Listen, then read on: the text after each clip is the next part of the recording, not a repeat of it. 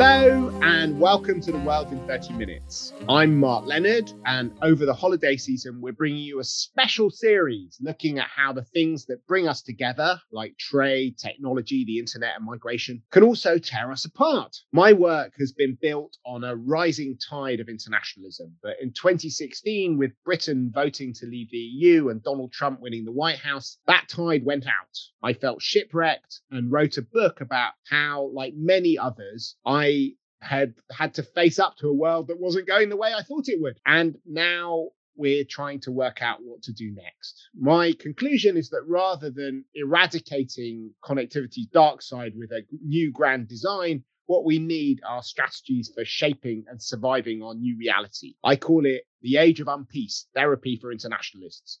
So in this series, I want to take a more therapeutic approach to international relations. I'll be talking to guests who've experienced a similar journey. Together, we'll discuss things like, why did the globalist dream of one world go wrong? Why have the world's great powers been competing with each other rather than working together on COVID-19, climate change, and global migration? Will China and America go to war? And today, I have a very special guest, Marietje Schaake. Marietje is the International Director of Policy at Stanford's Cyber Policy Center, as well as International Policy Fellow at Stanford University's Institute for Human-Centered Artificial Intelligence. She's also President of the Cyber Peace Institute and a former member of the European Parliament, and last but not least, an ECFR board and council member.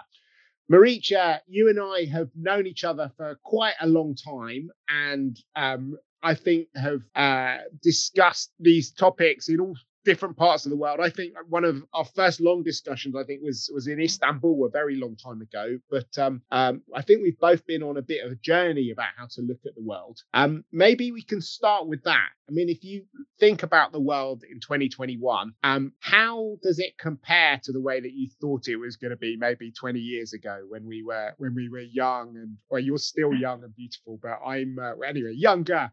How does the world compare to what you hoped it was going to look like? Well, thanks for the introduction and for having me. I was actually still at the university 20 years ago and studying new media in the second year that field was ever offered. And it was really a time of enormous promise and excitement around what technologies could bring in terms of empowering individuals, in terms of breaking through incumbent and monopoly powers, in terms of democratizing. And that hope and that excitement among hackers and engineers and makers was very attractive. And it really seemed possible to have a more values-driven world, connections based on shared interests, communities self-organizing, voices being heard that couldn't be heard because of censorship and repression. So if I compare that promise and that vision, which, at that point was still to be built to a large extent, to where we are today, I think one painful lesson is that the technology did not create a self-fulfilling prophecy for liberalization or democratization, and that there was a laziness or an over-trust on the part of democratic governments in relying on the market, relying on companies and their services with that hope that, those services would in and of themselves lead to better outcomes. And I think one big lesson that we see sort of reminders of every day is that if you want the rule of law to be resilient, if you want democracy to be preserved, you need to govern for it, you need to choose for it, and not just with, market instruments hoping that they will lead to a better balance of power or more healthy public debate. You really, I think, have to be willing to very directly address the harms to democracy and stand for its protection. So that is something that when I was 20 years ago, I don't think I could have foreseen that it would be such a rude awakening for democracies in that sense. So that's one angle is the way that our own societies haven't necessarily been liberalized. But also when it comes to international relations, I think certainly we go back 20 years or so to the early days of the internet. Bill Clinton famously said that trying to censor the internet as China was doing was like nailing Jello to the wall. And he meant that was kind of impossible. The Chinese have got quite good at nailing Jello to the wall over the last 20 years. How do you think that the kind of international realm has been developing compared to what we hoped? I mean, in some ways, the global village which the internet was going to be creating has been turned in some books into the perfect weapon. How did that happen? Well, I think the domestic and the international are always two sides of the same coin. If we zoom in on the United States particularly, there we saw the most reluctant attitude, and to some extent we still see today, to do any kind of legal or regulatory intervention in the tech markets. And if the United States and its strong tech companies are not somehow making sure that those companies operate within the framework of democracy and universal human rights, then of course the impact and the lack of that leadership is going to ripple around the world too. And I think, by over relying on tech companies with the hope of having positive outcomes, we actually saw a lot of perverse impacts. I mean, hacking and surveillance tools being exported to human rights repressive regimes, the very services and products that are used for selling more being turned into tools of surveillance and repression, not putting any boundaries up for companies that are heavily relying on, for example, the Chinese market, where AI is also very much fostered by unlimited data gathering, repression of minorities, and so on. So it's, I think, impossible to say, well, on the one hand, there was a domestic challenge where democratization didn't come to fruition. And then there's also an international perspective. I think it's generally a lack of leadership on the part of democratic governments to say, we're going to make sure that whichever innovations happen do not disrupt our core principles, whether it's at home or abroad. And in that sense, the Communist Party in China has made sure that technology is an instrument that serves their political model. And in a way, they've, I think, read the stakes and the interests more clearly from a sort of state point of view. And that's a sad, rude awakening, but it's one that we cannot ignore. And it's now really a question of what action can we expect? And in the US, unfortunately, things are so polarized that I don't think we can expect much. Because that relationship between the US and China is sort of turning into a multiple front tech war on cybersecurity between the National Security Agency and the Chinese Ministry of Public Security, between corporate superpowers, like Google and Facebook and Apple and Amazon and Baidu and Tencent and Huawei and other kind of big Chinese companies, but also fights over the rules of engagement about connectivity, all of which seem to be balkanizing the world in different ways. My sort of core goal with this series is to develop a kind of self-help program. I set out a 5-step program for the age of unpeace, where we kind of think about how we can make connectivity less dangerous and disarm it. So if you don't mind, Maricha, it'd be great to see what we can do if we want to get through the current problems that we've just been describing, and how we can see some light at the end of this tunnel. As with all psychological programs, the first step is facing up to the problem. So maybe we can start with that. To what extent do you think we in Europe and America have faced up to the problem? How would you define it? I mean, we've gone into some of the different elements so far, but if we're really clear-eyed about what the problems are, how would you taxonomize the sort of core problems to do with connectivity and technology? Well, I would say generally the over-reliance on companies has been a major problem that manifests itself in an absence of security and verifications. For example, an over-reliance on commercially made software that is simply trusted to be secure, even if it's used in the most sensitive context, and it proves not to be secure.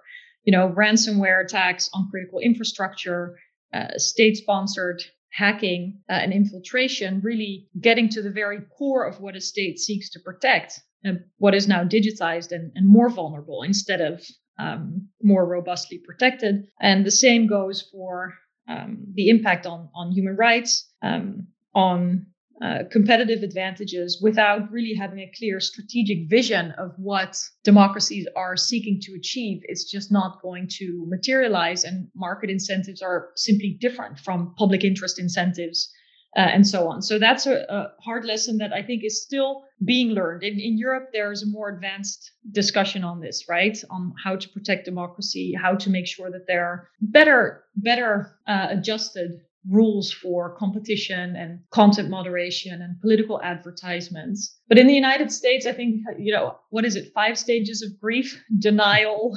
sorrow, anger, and then some kind of response. Maybe I'm forgetting one. But I think in the United States, there may still be a sort of phase of denial and sadness. And I think that the kind of energy might come from anger and empowering lawmakers to do something, because we've seen whistleblower after CEO after expert giving testimony in front of Congress. And how much more testimony do we have to hear to have a proper diagnosis and for the people that are entrusted to actually make laws that match the current day to actually do something? So I'm hoping that in the sort of reckoning phase that we are about what has not worked, it can quickly be turned into action to change it for the better. I'm sure that that's your aim with the self-help steps too. Absolutely. That's our second step, really, which is establishing healthy boundaries. And I kind of think paradoxically that the best way of uniting the world is to create enough distance so that people feel safe and in control, and that the dividing line, we're wrong to think about the dividing line being between open and closed societies, but it should rather be about between managed and unmanaged togetherness on everything from trade and migration and culture to technology. So I think that's what you're kind of hinting at, is that a lot of the problems we've had is from having a sort of laissez-faire approach where we just hope that everything's going to sort itself out. If we are very clear about what the public goods we're trying to protect are, what kind of steps do you think we need to take to manage technology and to regulate it so that those public goods actually are preserved rather than just hoping for the best? Mm-hmm. So currently we see a lot of technology-specific regulations about AI, about the cloud, about chips and supply chains. But another way to think about it is to say, what are those core democratic principles or market instruments that we care about, like antitrust, like freedom from discrimination, like freedom of expression, like access to information, like accountability and oversight over the use of force. A lot of principles that are actually not very new, not very controversial, but that are under pressure right now. And so I think by starting with the principle and giving more discretion to regulators to enforce, you can actually get ahead of the problem of the technology always moving faster than regulation, right? Which has kind of become this tired mantra of why regulation is difficult to catch up with technology. I don't think we should really think about it that way. I think we should think about how to preserve the core principles that define our quality of life, our liberties, in a way that is resilient, no matter what technology comes about. And I'm hoping that kind of turning the problem upside down can actually lead to faster results, instead of spending, what is it now, around a decade in the United States talking about content moderation, freedom of expression, what can and cannot be done, while today and tomorrow's problems are already manifesting themselves, right? We have to be very, very careful not to be regulating yesterday's problems while huge new challenges are surfacing as we speak. So that brings us to the third step, which is be realistic about what you can control. I think in many ways, we've been hoping in lots of areas, not just technology, we've been hoping for sort of convergence around some centrist globalist philosophy that would help us deal with things. And there are definitely areas where it might make sense to do things on a global level. But the whole question about who we are and how we work together is very complicated. There's lots of talk, particularly in this realm, about systemic rivalry and about how. So that's maybe something we could go into a bit more deeply. If you think about setting these standards, in some areas, maybe there is a way of where we could all agree about what we want to do and have some kind of minimal standards. There are other standards which seem to make, there's sort of some sort of hope that we can do them maybe amongst democratic countries in the West or through the G7 or that kind of frameworks. Then there do seem to be a whole series of specific challenges for Europeans. Europeans have been very active in regulating some aspects of technology. The GDPR is often cited as an example of the Brussels effect of the European Union trying to create a gold standard which other people can meet. And then, different countries like Australia, for example, have had a go at taking on Facebook or other kind of corporate giants. I mean, how do you see all of these things fitting together? What do you think we can control, and at what levels? Do you take some of those basic standards that you were talking about the health of our democracy? Who do you think should be dealing with it?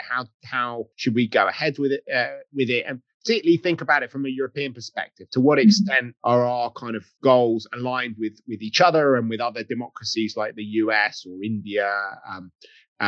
Anyway, take us into that. Yeah, so I do think that the European Union's advantage is that it has thought about what is at stake quite a bit and has been willing to act in order to protect, the right to privacy, for example, not only in relation to tech companies, I should add, but also in relation to overreach by the government or any other company for that matter. So it's not inspired only by the outsized power of big tech companies, as a lot of Americans think. The EU, I think, has a ongoing process of making sure that there's harmonization between EU member states and that fundamental values count for something. I think a fundamental weakness is, on the one hand, the fragmentation, not only between countries, but also between policy initiatives. I mean, we've had an AI Act presented, then there's a Data Governance Act presented, there's also data protection regulation, there's now also political ad initiative. I mean, why couldn't they be joined together in one? And I think the real risk is that they're going to inadvertently be controversial, contradictory elements of these various pieces of legislation that may not add up, and there will be unfortunate cracks and room to exploit. The other weakness is that there is a very strong internal focus. I mean, you said, referenced that the GDPR is seen as the Brussels effect, a law that can influence the world, that has a ripple effect. And even though that may be the case, there's a lot of movement elsewhere,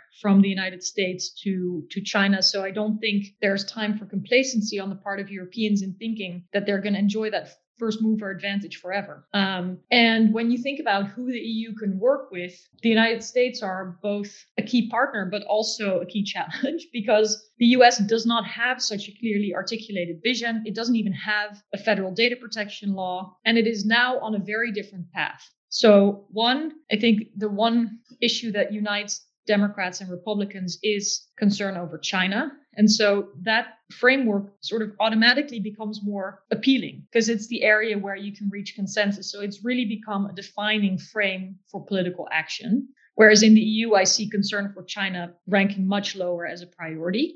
Similarly, the US is engaging in all kinds of ad hoc coalitions. So it is, on the one hand, very focused on Asia with the Quad, with a lot of data and technology aspects. Out of the Summit for Democracy, a number of new initiatives were announced, from a tech competition together with the United Kingdom to have privacy-preserving technologies, to a new ad hoc coalition on export controls with the Danes, the Norwegians, and the Australians. And I think the risk of those ad hoc coalitions is even further fragmentation between democratic states, which won't serve a sort of common strength, right? And so the trap is that the Europeans and the Americans will have a lot to bicker about between them, Privacy Shield, but also whether the laws that the EU is updating are actually targeting US companies, as Commerce Secretary Raimondo seems to fear, and that there will be a lot more focus on what differs than what combines their interests. So I think the EU should focus much more on the broader geopolitical perspective. So learn from the US a little bit in that sense, focus more on Asia particularly. And the US should focus more on needing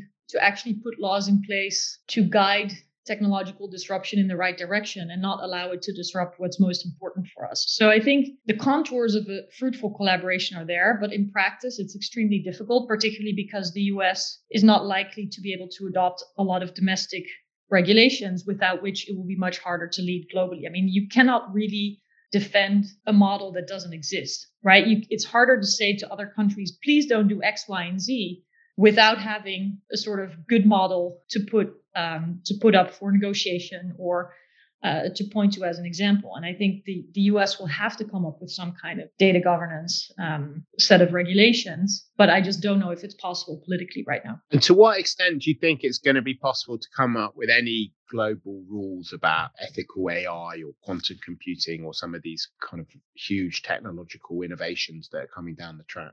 Well, it's certainly not possible without having a firm strategy on the table.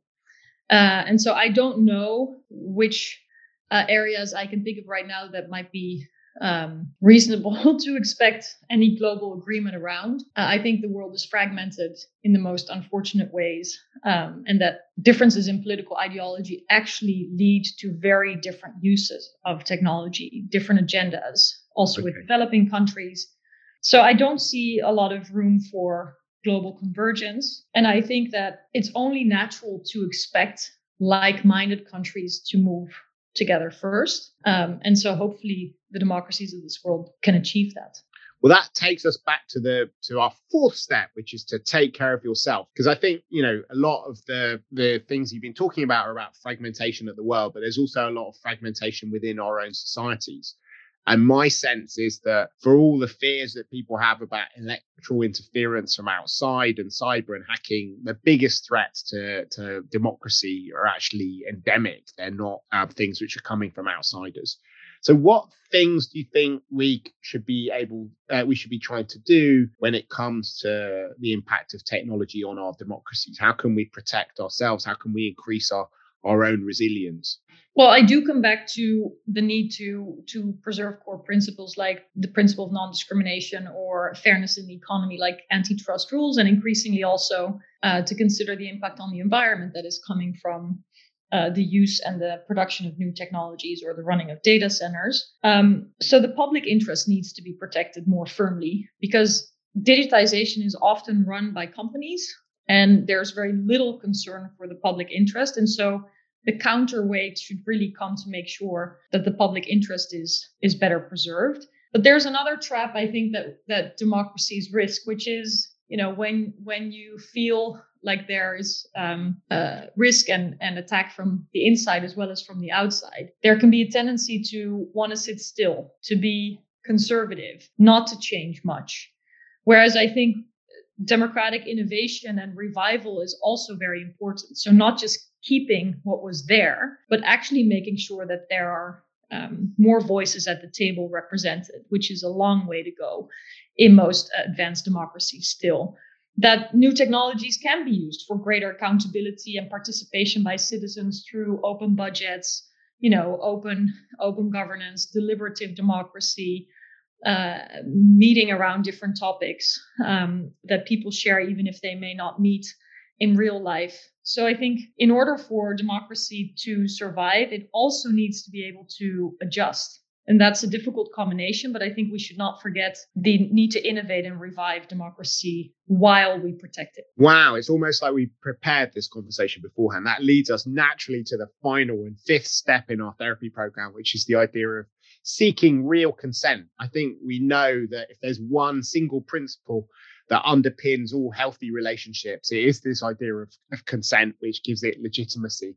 And that's one thing that's been conspicuously lacking when it comes to technology. The GDPR was meant to be a step in that direction, getting people to give consent about using their data. But that's been criticized in lots of different ways. But I think there is a sort of broader sense that the leitmotif of politics in lots of different places is about taking back control. And there is a sense that the world is out of control, that algorithms are making important decisions about our futures in completely untransparent ways, and that we're less and less able to control our futures. What does the kind of modern democratic agenda around technology look like? How can we give people a sense that they are the masters and mistresses of their destiny rather than simple playthings for shadowy powers which are outside of their control? Well, you're absolutely right that this notion of consent risks becoming, I think, consent theater, as Cory Doctorow calls it, right? It looks like you have a choice, but it's engineered in such a way that it's really hard to make an actual choice. And moreover, it's hard to oversee what all the settings actually mean on the individual level. So I think there's only so much we can expect of the individual citizen to do to navigate the many, many, many settings and choices that they encounter when they engage with different online and digital services and products. So I think the sort of protection of consumers and of the public good has to happen at a higher aggregate level. The way that when someone comes to the pharmacy and buys medication, they're not expected to understand whether the ingredients are healthy in the medication, whether the production process was safe, whether they should take 1 or 10 pills a day. I mean, all of this has been regulated in a way that it's easiest as possible for a person to actually, take the medication to their benefit without needing to spend a lot of time studying it or incurring a lot of risk. And so there are just too few steps between the user and the tech company at the moment that are designed to protect the citizen. And so when we think about consent, we also have to ask ourselves what gets in the way of informed consent. And it is actually the information access. So we have a problem, both individually and collectively as societies, that it's harder and harder to discern what happens in algorithmic processes, how data is processed.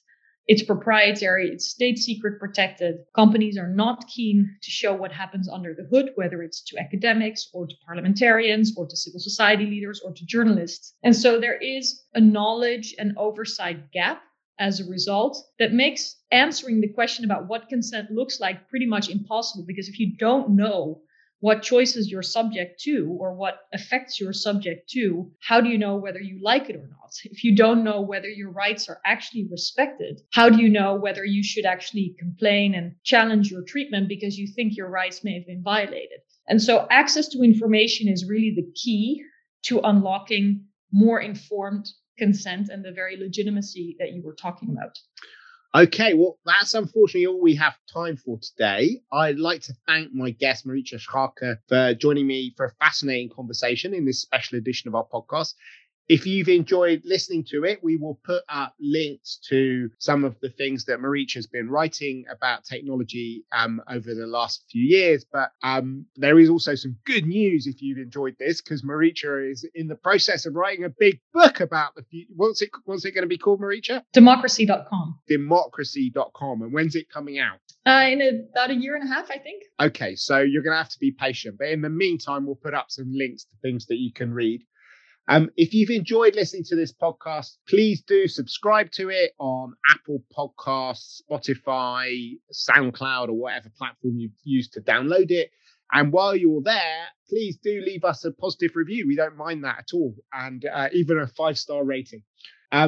It's been great fun talking to you, and I hope that you'll carry on listening to this series. But for now, from Marietje Schaake and myself, Mark Leonard, it's goodbye. The researchers for this week's podcast miniseries are Svante Green and Lucy Halpenthal, and our editor this week is Chris Eichberger.